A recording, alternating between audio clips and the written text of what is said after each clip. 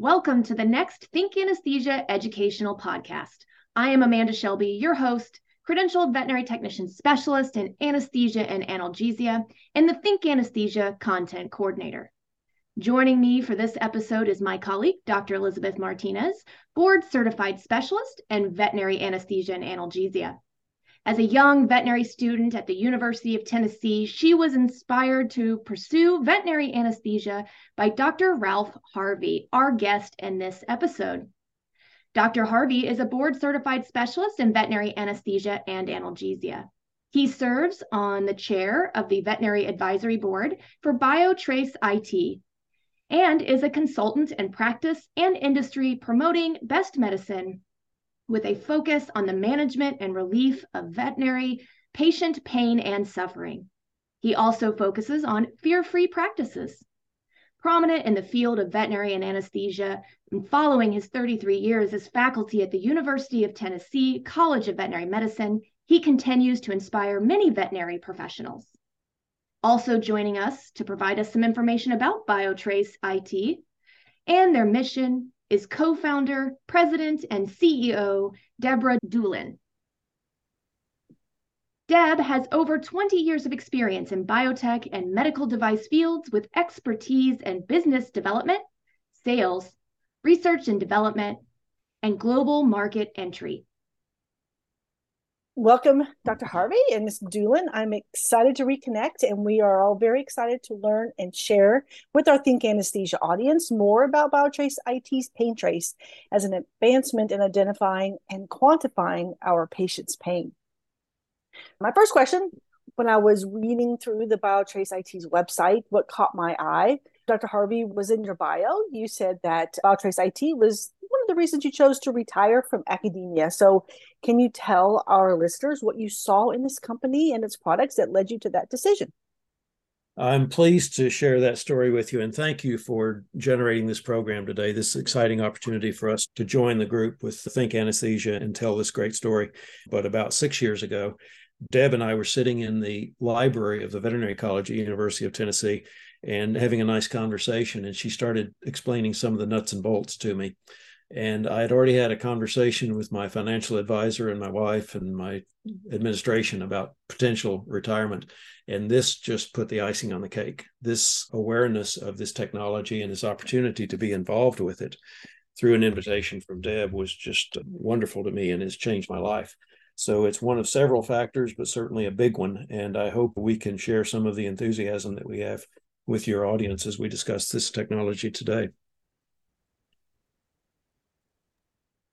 That's great, Dr. Harvey. And I think it goes back to you were an inspiration to me and the reason I got into veterinary anesthesia. So it's great that this has all come full circle. Deb, you have successfully launched biotech and medical devices into the industry. What was the motivation and your inspiration behind the BioTraceIT's PainTrace? Yeah, actually, that's a great question. So prior to working with BioTraceIT, I worked in orthopedics for about 10 years with a company on the human health side. Interestingly, I was doing a collaboration between Eli Lilly and Synthase on a rather large national study. We were looking at fracture healing with a compound that was using Forteo, which was usually osteoporosis treatment. And I remember reading the clinical study protocol and going, why are we asking people to self-report pain on a scale of 0 to 10? And then we're timing them standing up from a chair and walking a distance. And that's how we're measuring pain. And the funny thing was, I was ignorant at the time because I was younger and didn't really have much pain. So I'd never had anybody ask me on a scale of 0 to 10, what's your pain? And I did not realize that was the gold standard at the time. So I did a little research and went, oh, wow, this is the gold standard. There was a wonderful article out of the New York Times. It was by a female physician writing about her father who is in an assisted living situation with dementia. And she described him as the nicest individual with a wonderful demeanor.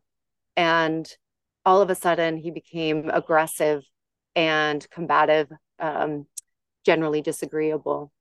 And it took them 2 months until somebody finally said, do you think he might be painful? and they administered analgesic, and he went back to his normal personality. It is a passion to be able to make a difference in people's lives. It is a great honor to be able to serve. Well, it really resonated with me that you just described is pain is a unique experience. My third child came relatively quickly. And of course, they're asking you from a 1 to 10. And I just remember being like, I'm not dying, so it's not a 10, but I can't see I'm in such pain. Whereas another person might describe that as different. I called it an 8. But again, I physically could not see and comprehend what I could see. So it is such a unique experience to have something so subjective. Your experience is not unique, of course.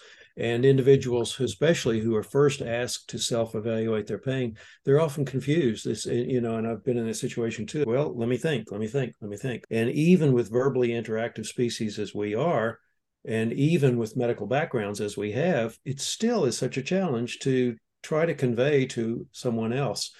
There's a German term for it, Umwelt, that refers to the inherent unknowability of another individual's personal experience. And to guide us in our understanding and our therapy, we need objective analysis. We need objective data. And that's really the big goal, the golden fleece, if you will, in terms of pain assessment, is getting an objective assessment. Even self-report is not an objective assessment. It's that individual subjective assessment of their own experience.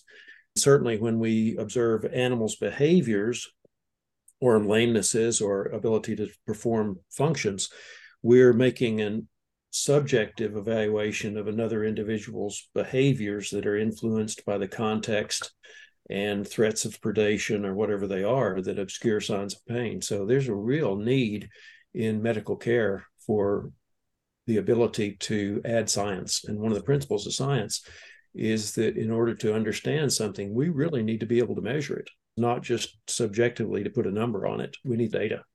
I love this transition to the next question then. Dr. Harvey, would you be able to just detail for our audience exactly what is the PainTrace system and how is this allowing us objectivity or a measurable, quantifiable feature to assessment of pain? Yeah, that's a great place to start. What we have is a wearable device that acquires a skin-based electrical signal expressed on the surface of the skin, received from 2 stick-on contact electrodes. Anatomic location varies with different species, but we collect a portion of the electrical activity that's expressed on the surface of the skin. We're not introducing any electrical activity. We're collecting some of the electrical activity that is there. And what we're looking at is the portion of that signal that is very tightly correlated with self-reported pain in people. And so the device filters out and eliminates some of the other electrical activity, for instance, coming from the heart as the ECG is expressed, or the brain with EEG or muscle electrical activity. So we believe we're looking at the crosstalk really in the nociceptive processing between the thalamus and the cortex as it goes up and down, ascending, descending through the amygdala. And we see a spike that's correlated with painful events, a spike in electrical activity. And each individual has their own pain matrix, it's been called. That's the expression of pain on the surface of the body. And that pain matrix is also an expression not only of these acute episodes, but also of a chronic state. And Deb, let me turn it over to you for your thoughts, because this is key to understanding what we're looking at. Yeah, we talk about this often with individuals that we're working with. The reality is, like you said, pain is a very individual experience.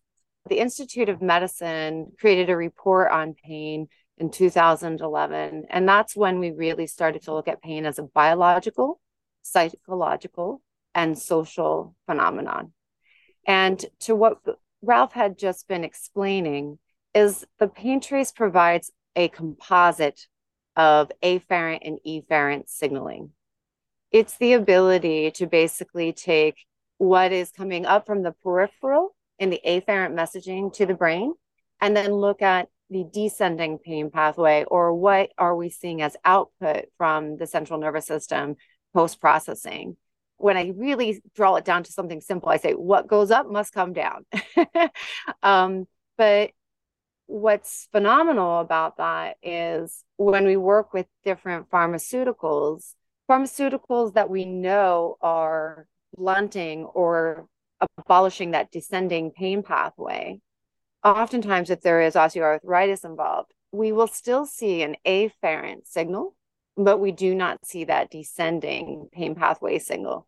And it's based upon what's happening within the CNS.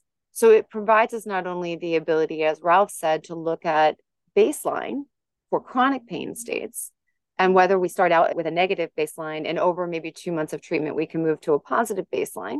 We look at a lot of multimodal treatments, but additionally then the ability to use an orthopedic examination and see the acute pain responses in relationship to flexion, extension of a joint, or palpation, and identify the location of the pain, and then track that for improvement. But it's really a simple, what comes up must go down. A follow-up question, does each patient need to establish their baseline, or is there a normal range? In general, there are standard ranges. So for instance, if we were looking at healthy, maybe 2-year-old dog, no hip dysplasia, no cervical spine issues, we generally see that it could be around a +3, +4 is a nice healthy range. In larger dogs, we may see that we get into a slightly more positive value at a +6, +8. But when we get into painful states, they could be a -3, and that may be a single joint that's involved. We have worked with individuals that are poly joint involved or polyanatomical pain state. And those we start to see more around a -20. We have also done some work surgically, and dependent upon what the source or the etiology of the pain, the numbers can get a little bit more negative. They can be in the -50 range where there's something else that's occurring. But in general, an older, maybe 8+ year old canine, we'll see maybe if they're around a 1, woohoo, +1. But we generally see -3, -10, -20 as the standard ranges. In an equine athlete, the values are different because now we're getting into like +20s in an athlete, larger species. But yeah, there are some standard values that we definitely gravitate towards. One thing that I'm interested in, would it be ideal that a patient that comes to your clinic annually, since it's puppy shots for wellness exams or elective procedures, would it be helpful to establish a baseline early in life? And then as you follow that patient through, as it maybe develops some of these chronic conditions, you can then more effectively manage that patient? The answer is yes. Yes. The primary reason that people present to their physician is because something hurts. We see veterinary patients because they're showing obvious signs of some disease, or maybe it's a dysfunction. If our patients could bring themselves to us, it would be because something hurts, just as is typical with human patients. And since they don't tell us through their behaviors with any level of real sensitivity, we really need this tool. We need a way to assess the animal's level of pain as a baseline. Every time we run a trace, we'll get a baseline. But if we could include a pain assessment as a part of our regular physical examination, we would, I believe, identify situations and conditions in animals that need attention. And we can turn that situation around for that animal by early attention. We all know that's true with osteoarthritis. We know it's true with regard to subclinical causes of pain, like a tendon injury or stress fracture, or a latent infection or other latent disease that just has not manifested itself. And so this could easily and certainly be incorporated into a regular physical examination to see how that patient is doing at that time. And we do uncover disease, sources of pain in patients that we look at. And if we fail to use the technologies that's there, we're going to miss some pathology that needs attention. I really feel that this device can really change our patients' lives by catching some of these pain states early on. You mentioned some of those acute surgical pain syndromes that you can detect.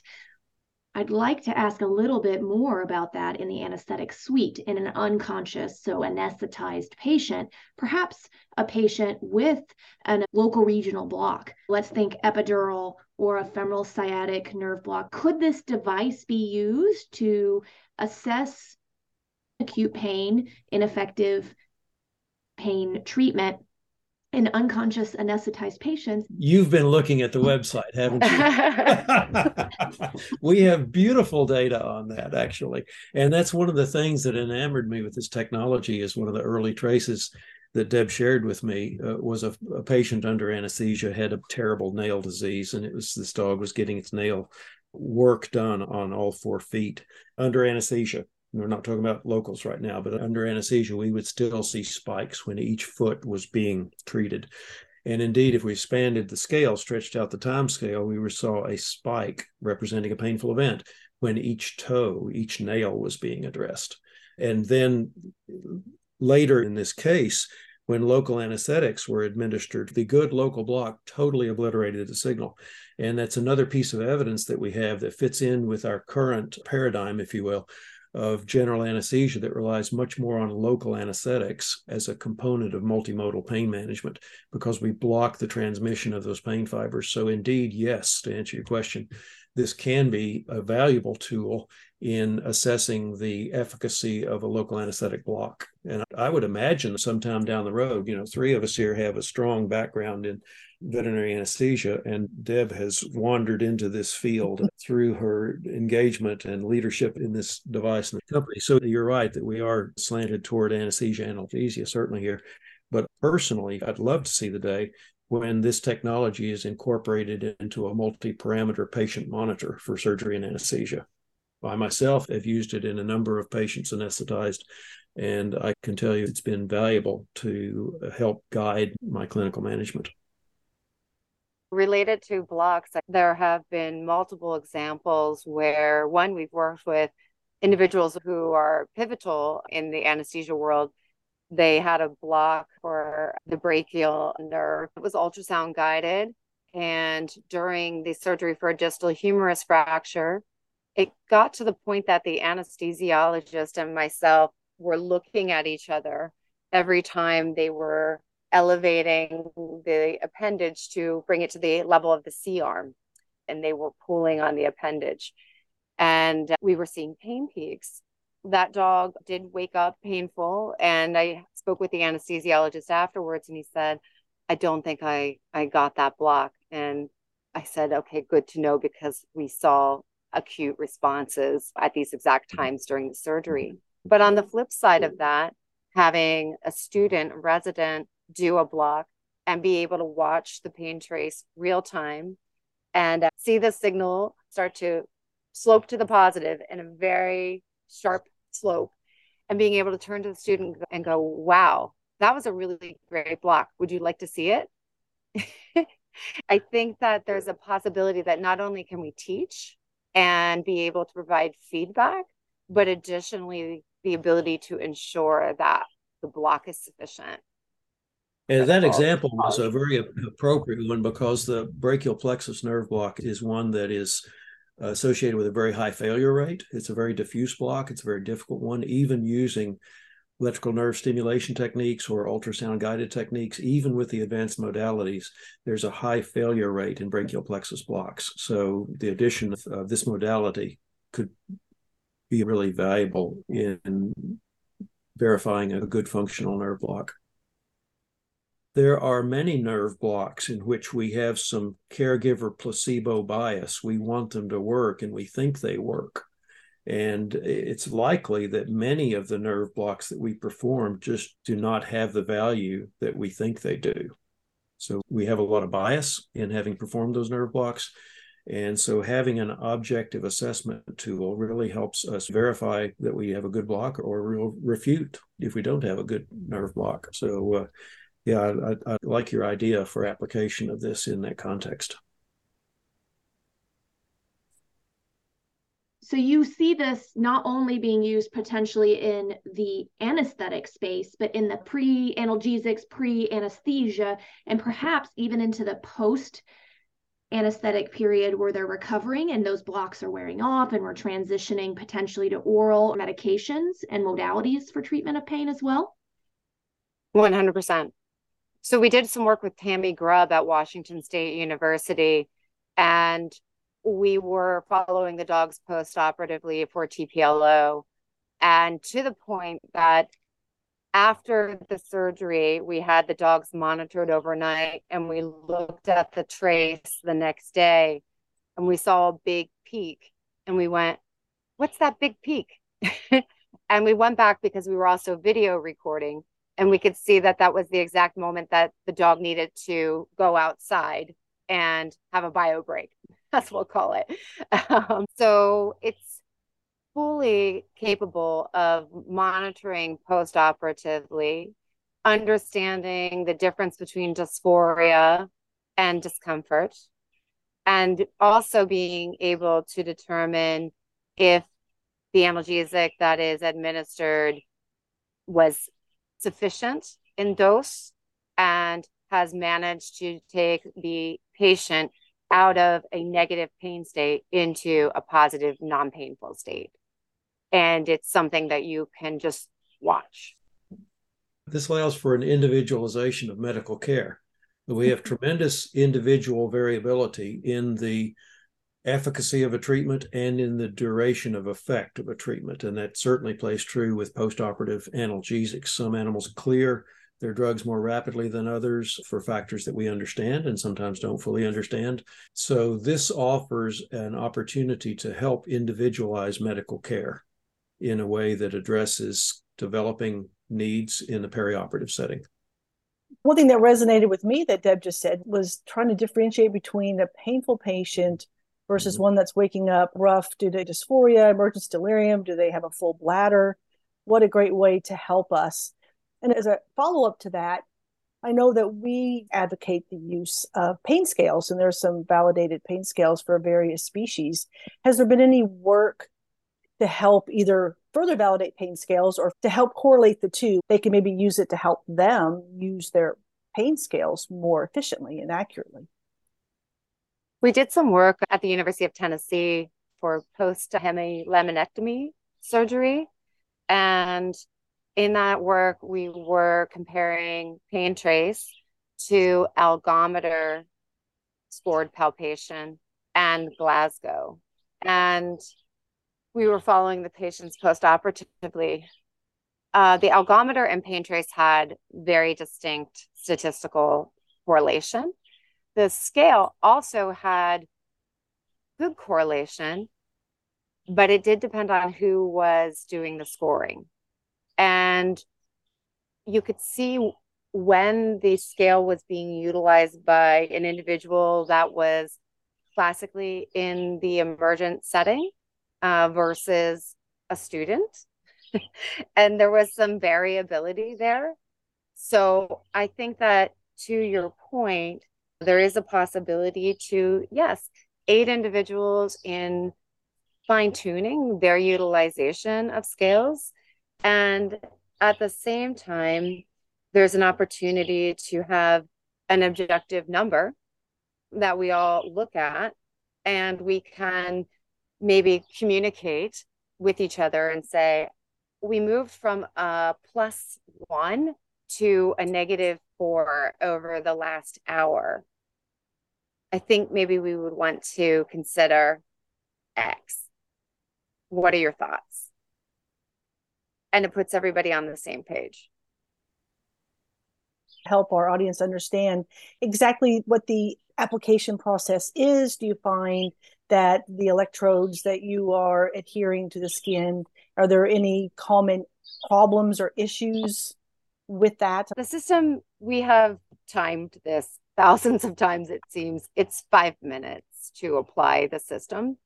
I have had 1 or 2 really fluffy dogs where I felt like aborting. I won't lie. But the sensor placement for companion animals is in the axilla.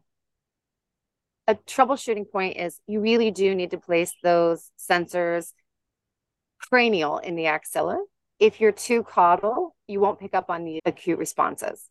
We have a technical support team that is there to support any of our users, and they actually evaluate initial pain traces to ensure that the data is accurate and that all the sensor placements are where they need to be.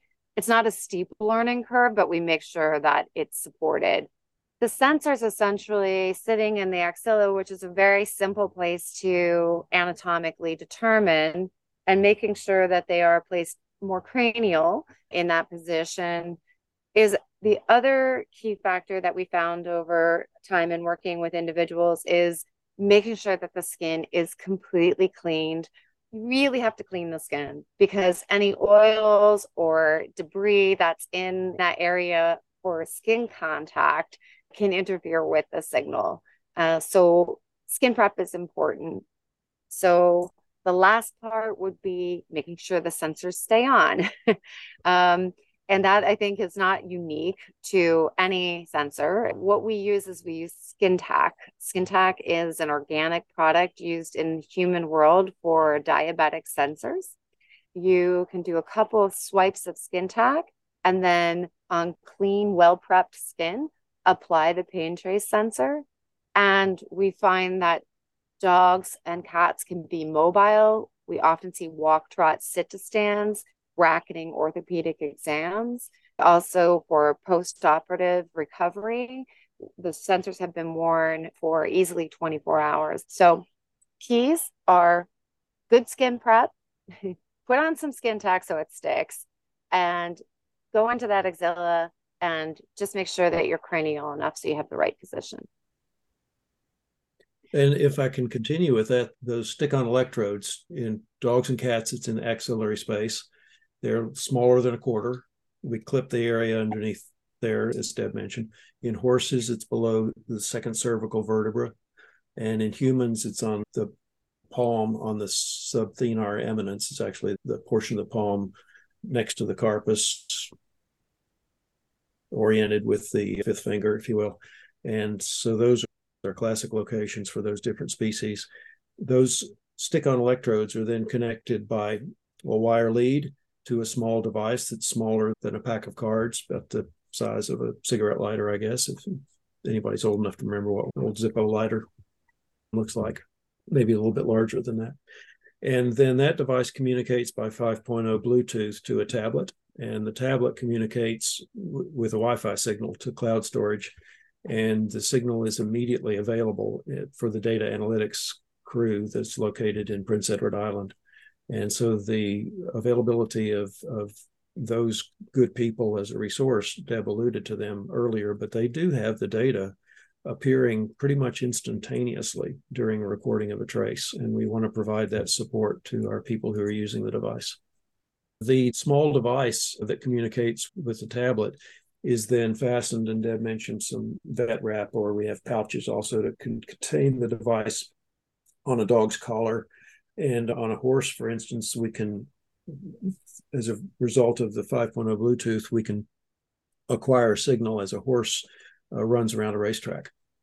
Oh, wow. So it's, or a person could be walking around in a clinical setting after surgery, or a dog or another veterinary patient could be walking around in the course of an orthopedic examination, a lameness examination, or manipulating different joints, different parts of the body to look for a stimulus that would result in a spike. In other words, we're using the device to indicate a painful condition, and by using it while we're undergoing a physical hands-on examination of the animal, we can thereby identify locations that are associated with pain. This is fascinating. Now, do you foresee this is something that could be on my Apple Watch? We foresee that this is potentially something that could be utilized by individuals to monitor their overall state, for sure. It's been actually a very concerted decision that we want to engage the health provider, the professionals first, because we think it's really important that they be the individuals that understand the system and understand the system in their hands. And then as it moves into the consumer's world, it becomes something that is a communication tool that both parties can use to be on the same page, right? There's a mutual understanding. And as a result, you're a team that is using a tool to improve the overall quality of life together. I love the mention of team. I think our audience is going to already have made some conclusions on how they could implement this in practice. But I'd like to ask you all for your insight on utilization of the entire veterinary care team, including the client or pet parent, and how you see this device working into the facets of the veterinary industry and those involved in providing care to the pet. This is an opportunity to engage all parties and to partner with our clients in pain assessment and to partner with all of our staff in pain assessment. And none of us can do this alone. In the veterinary hospital, we have a hard time evaluating the patient's behaviors because they will obscure signs of pain. This technology is something that can be applied by veterinary personnel. Credentialed veterinary technicians, veterinary nurses, support personnel can be engaged in as the pain person in the practice, empower them with the interaction with the clients, using this technology, applying the technology, acquiring the trace, the importance of this and how it can be used in therapy to guide adjustments in drug therapy, addition of another modality, and have those discussions with the clients to follow up with the clients during rehab sessions, for instance, or to review with the client's current therapy, assess the animal's pain state in a follow-up visit, and the veterinary staff, the veterinary technicians, the veterinary nurses, all have a role to play in that, as well as the veterinarians. So it's not a single individual or a single group of people in the practice. And indeed, we believe strongly that we must engage the clients and that this technology allows us to provide data to the clients, to provide objective representation of the success or need for more attention in each individual patient. I think this is extremely valuable validation of what we're trying to do for the animal and a way that we can determine if we need to make changes and then share that result immediately and visually and graphically with the clients in a way that they can appreciate. So for those practitioners out there that are currently using the PainTrace, how are they incorporating it into their practice? Are they using it in their wellness exams or only to evaluate current treatment and assessing the response to treatment? And where do you see it used most commonly? Where would you like it to go? There are a variety of manners that individuals incorporate PainTrace. So some of the individuals we work with are predominantly pain management practices. So we'll see that they have a patient referred, they'll do an initial examination.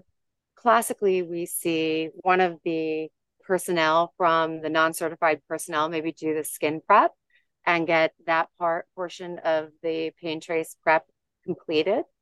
We then see the certified individuals, personnel come through. They do a walk, trot, sit to stand. So we have some activity, bracketing, an orthopedic exam, and then followed by that walk, trot, sit to stand. They will go on to utilizing the particular modality or multimodal approach that they want to use to treat. And from that perspective, depending on what modality, to Ralph's point, you can actually optimize the treatment.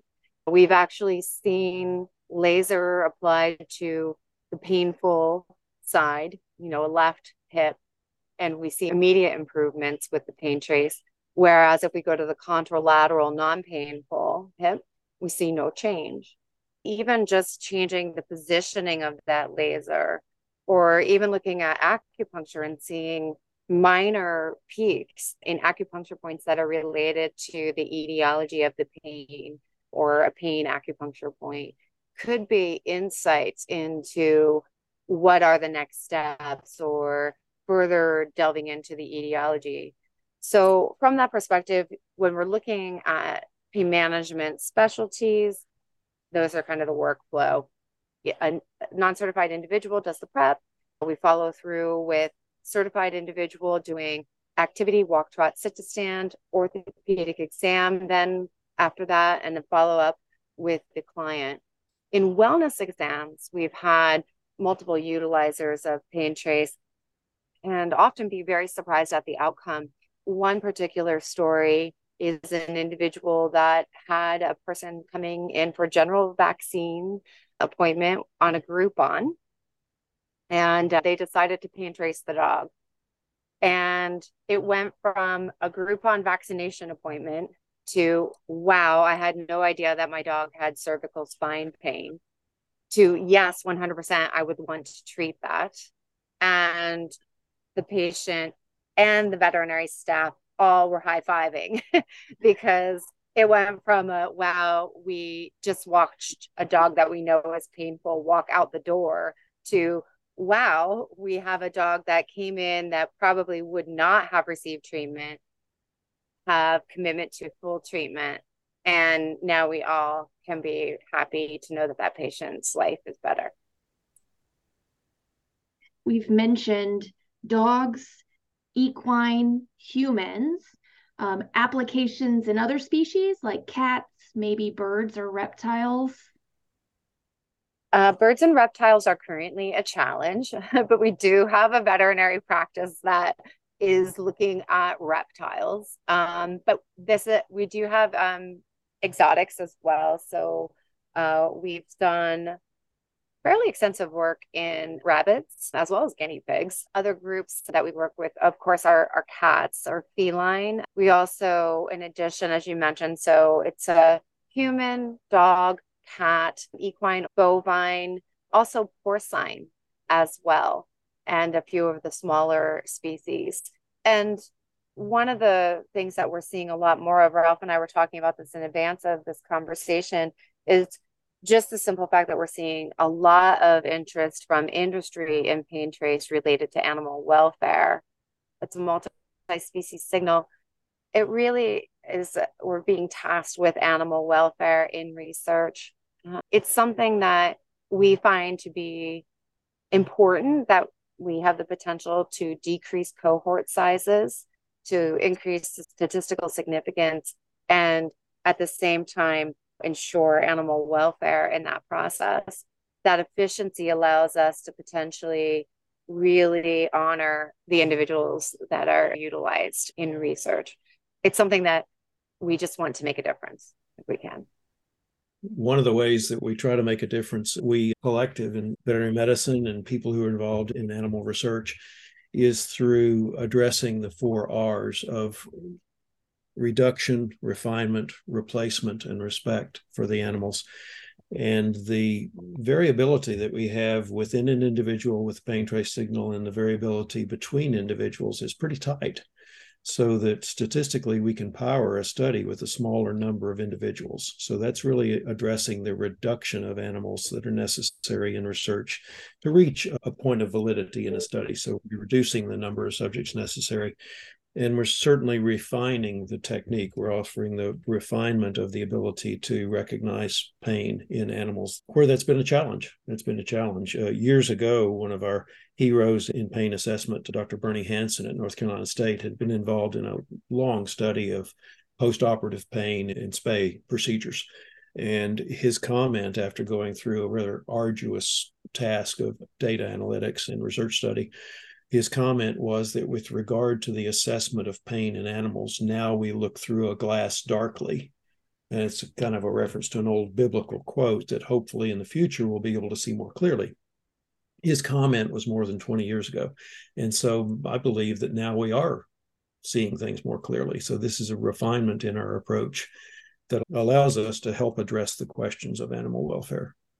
I think that's awesome. And not only in the biomedical research space, but have you seen any use in wildlife rehab, rescue, zoos, that sort of thing, where you may have these animals that you have to view from afar, but there may be an opportunity when they're immobilized or anesthetized for their exams to maybe assess to see if they're painful, because they may be hiding their pain very, very well from us. I had the opportunity a couple of months ago to use the device on a really old chimpanzee in a sanctuary situation that was undergoing medical care for a chronic condition. And so we certainly have an interest there. And so far, we don't have large numbers in that, but that's kind of an aspirational goal, to be able to address needs in those animals where we may not have as good an understanding of their typical behaviors as we do with most of our domestic animals. And if I can add in, I just want to say thank you for including us on your podcast, because one of the biggest barriers to our ability to work with wildlife refuge or zoos is just the simple fact that they might not know that we exist. Mm-hmm. And we're quite busy. And a funny story, before I realized that PainTrace works with sedated patients, I had a conversation with a veterinarian at the Bronx Zoo, and this was quite a few years ago. And he said, "We would love to use PainTrace. It's just that we usually anesthetize our tigers." And I went, "Ooh, good point." And at the time, I didn't realize that the system worked under sedation. But I think that if your listeners hear this and they're interested, we would appreciate them reaching out to us, because it's our perspective that we can be decent partners to make a difference in the care. So let's take advantage of that. And would you mind sharing the best means that they can reach out to you and connect with you all? I think the best way to reach out to us is via our website. Our website has a decent amount of information. And there's a spot where you can click and type in a little message about what you're interested in. And to Ralph's point, our team is quick to respond. So we'll get right back to you with information. And then if you have a question about something that's not on the website, no problem. We have stacks of information in the background, and it's just a matter of finding enough time to bring them forward for people to learn and exchange and communicate with us. So the website's certainly the best place to start. If you Google PainTrace, it comes up as the first option in my Google, but the website is Pain, PainTrace.com. If you go to that, a chat has actually just populated and asked me if I had any questions today. So you should be able to quickly navigate to that website and get in contact with someone. You also asked, what would we want the listeners to have as a takeaway? What would we want for them to think about when they think about PainTrace? And I think that one of our core missions is that we want to support the pain-free pet. We know that PainTrace can identify chronic pain instantaneously. And we know that in conjunction with an orthopedic examination, we can localize pain. From there, it becomes a tool that detects some underlying etiology, and we have the ability to partner for directed care. And as Ralph said, personalized care, because this is a unique pain measurement for each individual.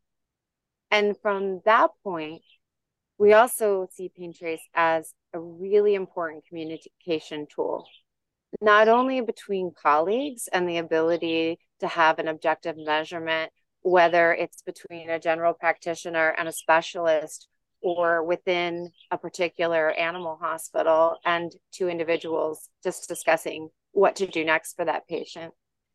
But for the veterinarian and the client, the communication tool that PainTrace offers is something that we are always amazed when we see the client saying, "Wow, I had no idea that my dog or my cat is in pain. And yes, I want to pursue treatment. And yes, I want to continue treatment. My rehab bundle is complete, but I know that we need to add on." It really can be groundbreaking.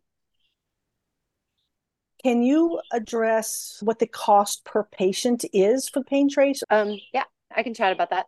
So the PainTrace is a monthly subscription. It comes with a software, iPad, so you can visualize real time. And there are sensors that you purchase separately. And for each of the visits, it would be $4 for the consumable part of the system. In general, so you can decide on what your goals are, but we've really reached a rather economical cost for the PainTrace. It's $400 a month, and we find that people charge somewhere between $35 and $50 for the PainTrace, and some people charge more than that. They roll it into special wellness exams, or they add it on as a line item to a dental procedure, or add it on as a line item to a surgery, or put it into a rehab bundle, doing pre, intra, and post rehab so that you can follow the patient's progression. And that's just something that people price individually. But if we just stick to a very basic, you charge $35 to $50, you use it 3 times a week, you will come out even. Anything more than that is profit. And that is accompanied with the analytic team watching the data. So you're getting the technical support and analytics. Absolutely. Yep. And they watch the data in the background, especially when you first start, so they can evaluate if there's something anomalous with your trace. They'll contact you. They also will do a quick review of the trace with a data review so that you become more comfortable interpreting the data yourself. And then you're off and running. I think that's great. It's a small price to pay to make sure that our patients' pain is being managed effectively. In a world of hurt, this is kind of a game changer. Hippocrates wrote a long time ago, divine is the work to relieve pain. And he didn't mean that it was nice or kind. He meant it's the work of the gods, really, when he said it was divine. But we know now there's so much we can do increasingly to effectively manage pain. But how can we help unless we know how they hurt? And this addresses that very big need. Now, we've focused a lot on our more typical small animal patients, but I would like for us to provide a few comments for you on the other species that we haven't spent as much time talking about. And primarily, I want us to think about human patients and also applications in horses, because I see that as a really big need right now. On our website, we have a testimonial from a Kentucky Derby winning trainer who says that in his long career, he hasn't seen anything as effective as PainTrace in identifying animals that should not be raced. And we've tragically seen repeated episodes in some of the top tracks where they've had breakdowns of horses and loss of animals. And the entire industry is in jeopardy, I think. And we may have the opportunity to help identify some of those animals who have subclinical pain, who should not be raced, who should be rested and treated instead. And other attempts to address the problems have only been marginally successful. So I think we need new approaches to identify those animals, to address their needs. Deb, I'd like for you to comment on the applications in humans, because it's a reflection of where we're going right now and aspiring to play a role in clinical human medicine as well. Thank you, Rob. Quite frankly, there has been quite a bit of work behind the scenes with PainTrace. And we are also contracted to work with pharmaceutical companies and industry on a regular basis, just for the nature of our work as a clinical research outcome measure and the privacy of that data. Some of that work doesn't necessarily see the light of day, but our work has spanned pharmaceutical studies where we've done placebo-controlled meloxicam group and an active ingredient group with PainTrace. To Ralph's point, we have been quite active in the human space, comparing PainTrace to human self-report in rotator cuff studies. So shoulder studies with 10 different orthopedic maneuvers have resulted in highly statistically significant data. We get into the P's, we're talking 0.004s and R's of 0.7, or lower back pain in humans, looking at 5 consecutive inpatient visits, looking at pre and post treatment for those individuals, and correlating the deltas of the PainTrace with the deltas of the self-reported pain. Again, P's of less than 0.001. Large studies with over 70 equine individuals compared to veterinary diagnoses, orthopedic exams compared to boarded pain management veterinarians. There's been a fair amount of work done. We have also contracted with multiple companies this particular year in human studies. And to Ralph's point, I think that our work in human only aids veterinary, and our work in veterinary only aids our work in human. Mm-hmm. And working in both the animal health space and the human health space, there are so many synergies. The work in both regions of medicine is critical because there's so many synergies between the two. Well, I think that speaks to the One Health that we are striving for. And this is just a great example of how we can achieve that. Absolutely. A couple of other very painful conditions that we've been able to help draw some attention and some study toward are in human patients with migraine pain and the pain of endometriosis.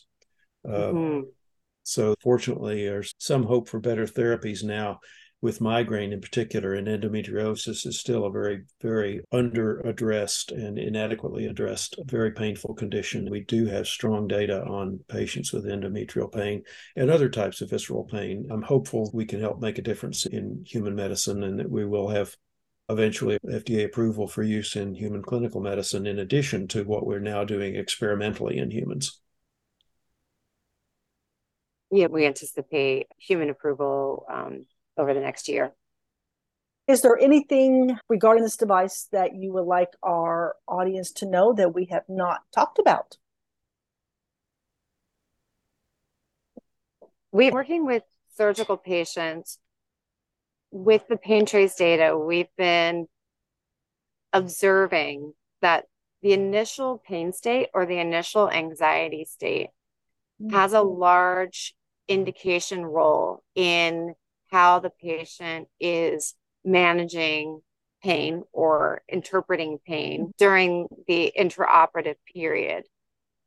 And in working on the human side, we have a group of individuals that have been phenotyping patients, and we're looking at evaluating the phenotypes, PainTrace, and the pain responses so that we can look at, to Ralph's point, individualized care. So we can look at individualized care, and we can understand how we might modify the analgesic protocol based upon the initial phenotype. Yeah. I was just going to say, let's talk about our redheaded friends and relatives. So yes, I think that's amazing. So I just wanted to say that because I thought this is really one of the things that sometimes is confusing to people when they use PainTrace. It's like, why is this individual having a great surgical response? In other words, pain-free. And why is this individual having an aberrant trace, detecting that they're uncomfortable at these different periods during the intraoperative intervention?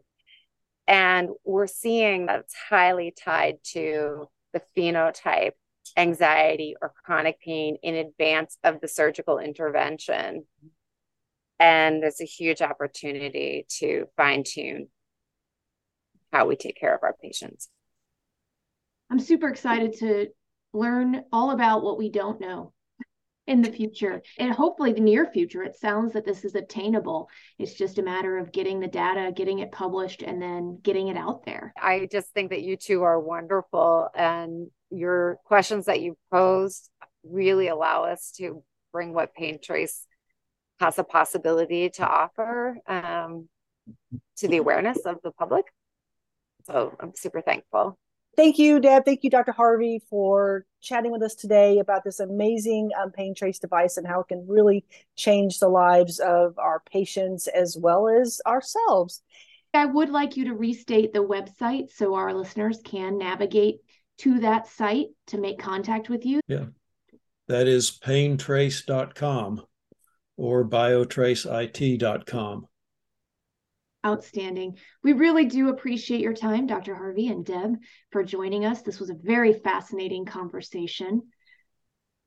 I thank you for closing the loop, but I wouldn't say closing the loop. Let's just say circling back again.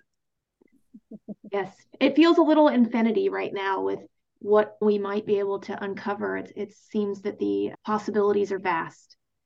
We also want to thank our Think Anesthesia podcasters and subscribers. We know you have many educational opportunities. We truly appreciate you joining for this episode to learn about PainTrace with us on the Think Anesthesia podcast. And as always, if you have questions, comments, suggestions, reach out to us at thinkanesthesia@jurox.com.